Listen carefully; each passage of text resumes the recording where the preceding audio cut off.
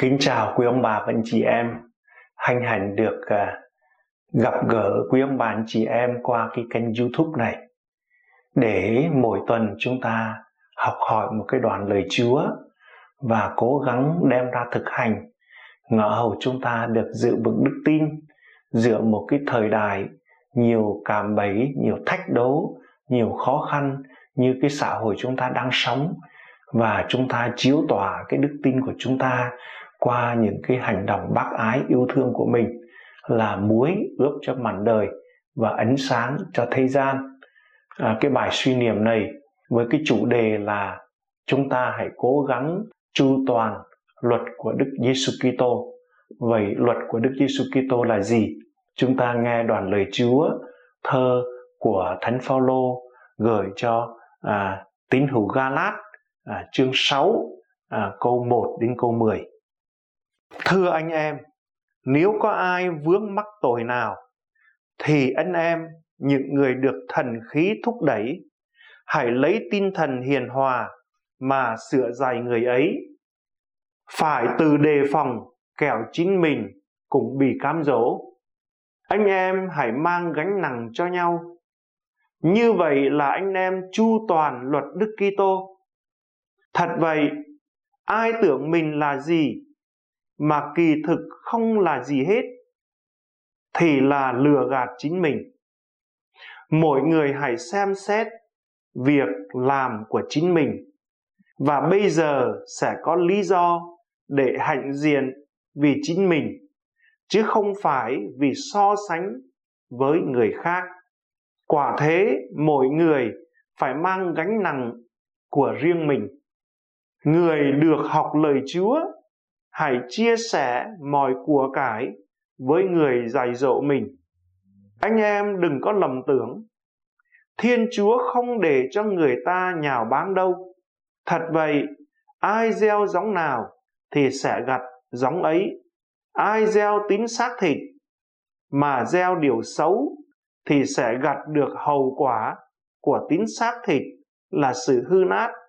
Còn ai theo thần khí mà gieo điều tốt thì sẽ gặt được kết quả của thần khí là sự sống đời đời. Khi làm điều thiện, chúng ta đừng nản chí, vì đến mùa chúng ta cứ được gặt, nếu không sờn lòng. Vậy bao lâu còn thời giờ, chúng ta hãy làm điều thiện cho mọi người, nhất là cho những anh em trong cùng đài gia đình đức tin. Vậy chúng ta biết luật của Đức Giêsu Kitô của chúng ta là gì? Đấy là cái chủ đề của cái bài suy niệm ngày hôm nay. Sống bác ái và nhiệt thành là hai cái điều rất là cốt yếu trong đời sống gia đình cũng như cộng đoàn, trong giáo hội chúng ta cũng như ngoài xã hội. Một trong những lý do chính mà gia đình của chúng ta có thể nói đang trên bến bờ vực thẳm, và nhiều gia đình có sự rạn nứt, ly thân hoặc ly dị, cũng chỉ vì vợ chồng, cha mẹ và con cái sống thiếu bác ái, sống thiếu trách nhiệm với nhau.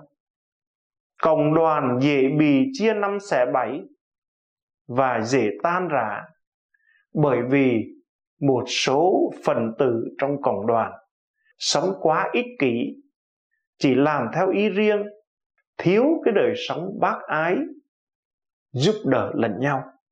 Trong hội thánh cũng như ngoài xã hội cũng vậy, chưa được hoàn hảo, hoặc mỗi ngày chúng ta nhìn thấy càng đi xuống dốc. Lý do là mỗi phần tử trong đài gia đình của nhân loại sống quá ích kỷ, sống thanh nhàn, sống hưởng thụ cho chính bản thân mình, không sống bác ái, quan tâm đến người khác, nhất là những người ốm đau và nghèo khổ. Vậy, để chu toàn luật của Đức Giêsu Kitô, chúng ta nghe trong cái câu 1, nếu có ai vướng mắc tội nào, thì anh em, những người được thần khí thúc đẩy, hãy lấy tinh thần hiền hòa mà sửa dạy người ấy, phải tự đề phòng, kẻo chính mình cũng bị cám dỗ. Hãy lấy tinh thần hiền hòa mà sửa dạy người khác, đó là điều chung quanh. Quan trọng như thế đấy thưa quý ông bà chị em. Ai có lỗi trong gia đình, trong cộng đoàn là mình phải hiền hòa, lấy đức hiền hòa, khéo léo, tế nhị để sửa lỗi cho anh chị em của mình. Nhiều khi chúng ta sửa dạy người khác không đúng cách, thậm chí gọi là phản giáo dục, thì nó gây ra cái hậu quả rất là tai hại. Tôi xin đưa ra 2 cái ví dụ này để chúng ta biết được cái hậu quả của cái sự giáo dục, hay là cái kết quả của cái sự giáo dục sửa dạy người khác như thế nào. Các cha cũng là con người mang những yếu đuối. Có một em giúp lễ, em còn bé lắm, ngày đầu tiên giúp thì lỡ may bị vỡ cái bình đựng nước hoặc là bình đựng rượu. Vì linh mục đó sau thánh lễ nhỏ nhẹ nói với em: con ạ, không sao đâu, con mới giúp hơi vụng về, rồi con cố gắng tập là nó quen thôi, không có sao đâu, cố lên con. Thì cái em giúp lễ đó rất là cảm kích trước cái lòng nhân từ của vị linh mục đó. Và sau này em đã đi tu và em cũng đã trở thành linh mục. Ngược lại, cũng là một cái em giúp lễ mới ngày đầu tiên giúp, nhưng gặp một vị linh mục khác. Tôi nói là linh mục cũng là con người nhé, quý ông bà anh chị em, hãy cầu nguyện cho chúng tôi thật nhiều. Cũng xảy ra là bị bể cái bình rượu như vậy, bình nước như vậy. Nhưng vị linh mục này la toáng lên, lớn tiếng la mắng nạt nộ, làm cho đứa bé này nó hoang mang, sợ hãi. Và ngày này qua tháng nọ, nó mất đức tin và nó đi vào cái con đường băng đảng. Chúng ta thấy đấy, cũng là một cái lối giáo dục, cũng là một cái sự sửa dạy, nhưng mà hai đường hướng khác nhau. Một bên thì giúp người khác tiến xa hơn trên đường tròn lành, còn một bên vì cái sự nóng nảy và la mắng mà đứa bé đó nó trở thành đầu trộm đuôi cướp. Vậy chúng ta hãy cố gắng làm sao lấy đức hiền hòa mà sửa bảo lẫn nhau trong cái đời sống gia đình và đời sống cộng đoàn. Rồi chúng ta đi vào cái trọng tâm của cái chủ đề này là câu số 2.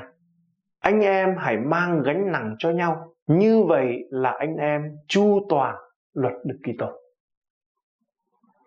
Mình tự nguyện không những vác thập giá mình, nhưng mà mình mang gánh nặng của những người thân trong gia đình của mình, của những người trong cộng đoàn giáo xứ của mình, trong giáo hội, ngoài xã hội, là chúng ta đang chu toàn luật của Đức Kitô. Đó là luật bác ái. Chúa Giêsu không chỉ dạy chúng ta tuân giữ cái luật này, mà chính Ngài là cái người đã làm gương cho chúng ta trước. Ngài nói: tất cả hãy đến với ta, hỡi những ai khó nhọc và gánh nặng, ta sẽ nâng đỡ bổ sức cho các ngươi. Hãy mang lấy ách của ta và hãy học cùng ta, vì ta hiền lành và khiêm nhường trong lòng, và tâm hồn các ngươi sẽ gặp được bình an. Vì ách của ta thì êm ái, gánh của ta thì nhẹ nhàng. Phúc âm Matthew chương 11 câu 28 đến câu 30. Thực thi luật của Đức Kitô là luật bác ái. Chúa thừa biết được chúng ta vất vả, mang gánh nặng nề như thế nào, thì Ngài mời chúng ta đến để mà được nghỉ ngơi, được bổ dưỡng, mang lấy ách của Ngài, mang lấy gánh của Ngài. Vì Ngài hiền lành và khiêm nhường trong lòng, và chúng ta cảm nghiệm được như lời của Chúa nói là gánh của ta, ách của ta sẽ được trở nên nhẹ nhàng. Rồi chúng ta thấy một cái điểm khác, Chúa Giêsu cũng đã thực hành cho chúng ta cái luật bác ái này. Chúng ta còn nhớ cái câu chuyện dụ ngôn mà Chúa Giêsu làm phép lạ hóa bánh ra nhiều. Thì khi mà đám đông đi theo Chúa để nghe Chúa giảng mà ở trong hoang địa, nơi vắng vẻ, đã muộn rồi, các môn đệ đến nói với thầy mình: Thầy ơi, xin giải tán dân chúng để họ vào các làng mạc mà mua thức ăn.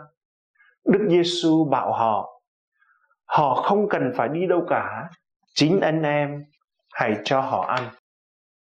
Chúa Giêsu đã thực hiện cái giới luật yêu thương. Ngài tránh lòng thương khi mà dân chúng đi theo Ngài, nghe Ngài giảng và đang đói. Ngài không nỡ để giải tán họ và Ngài mời gọi các tông đồ hãy cho họ ăn. Chúng ta hãy cho những anh chị em chung quanh chúng ta ăn, nhất là của ăn tinh thần cũng như của ăn vật chất đối với những người thiếu thốn. Và khi chúng ta can đảm để mang gánh nặng của chính mình và mang gánh nặng của anh chị em chung quanh, là chúng ta đang chu toàn luật của Đức Kitô. Thánh Maximiliano Kolbe đã hy sinh chết cho người bạn tù ngày 14 tháng 8 năm 1941 dưới thời đế quốc xã. Ngài đã thi hành luật của Đức Kitô là sẵn sàng hiến mạng sống mình vì bạn hữu, sẵn sàng mang cái gánh nặng của người bạn tù của mình, chết thay cho người bạn tù.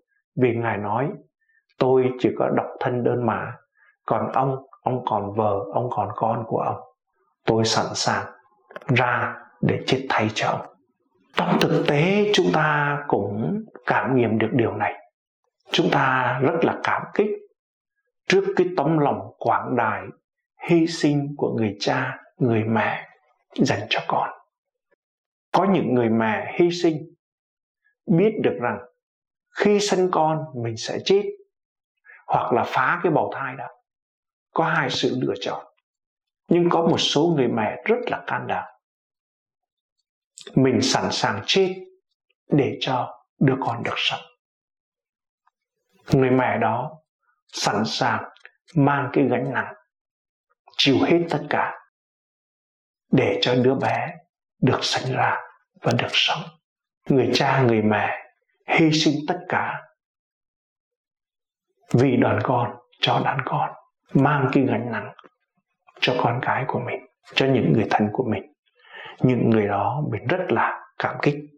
Vậy thưa quý ông bà và anh chị em, trong gia đình cũng như trong cộng đoàn, chúng ta có vui lòng để mang gánh nặng của mình, là vác thập giá của mình đi theo Chúa mỗi ngày hay không?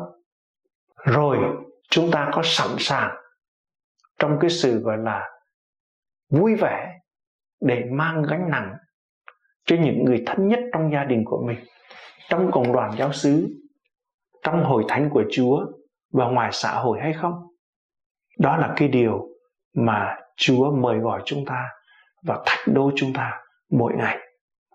Nếu chúng ta thực hiện được điều đó, là chúng ta đã và đang thực thi giới luật của Đức Kitô.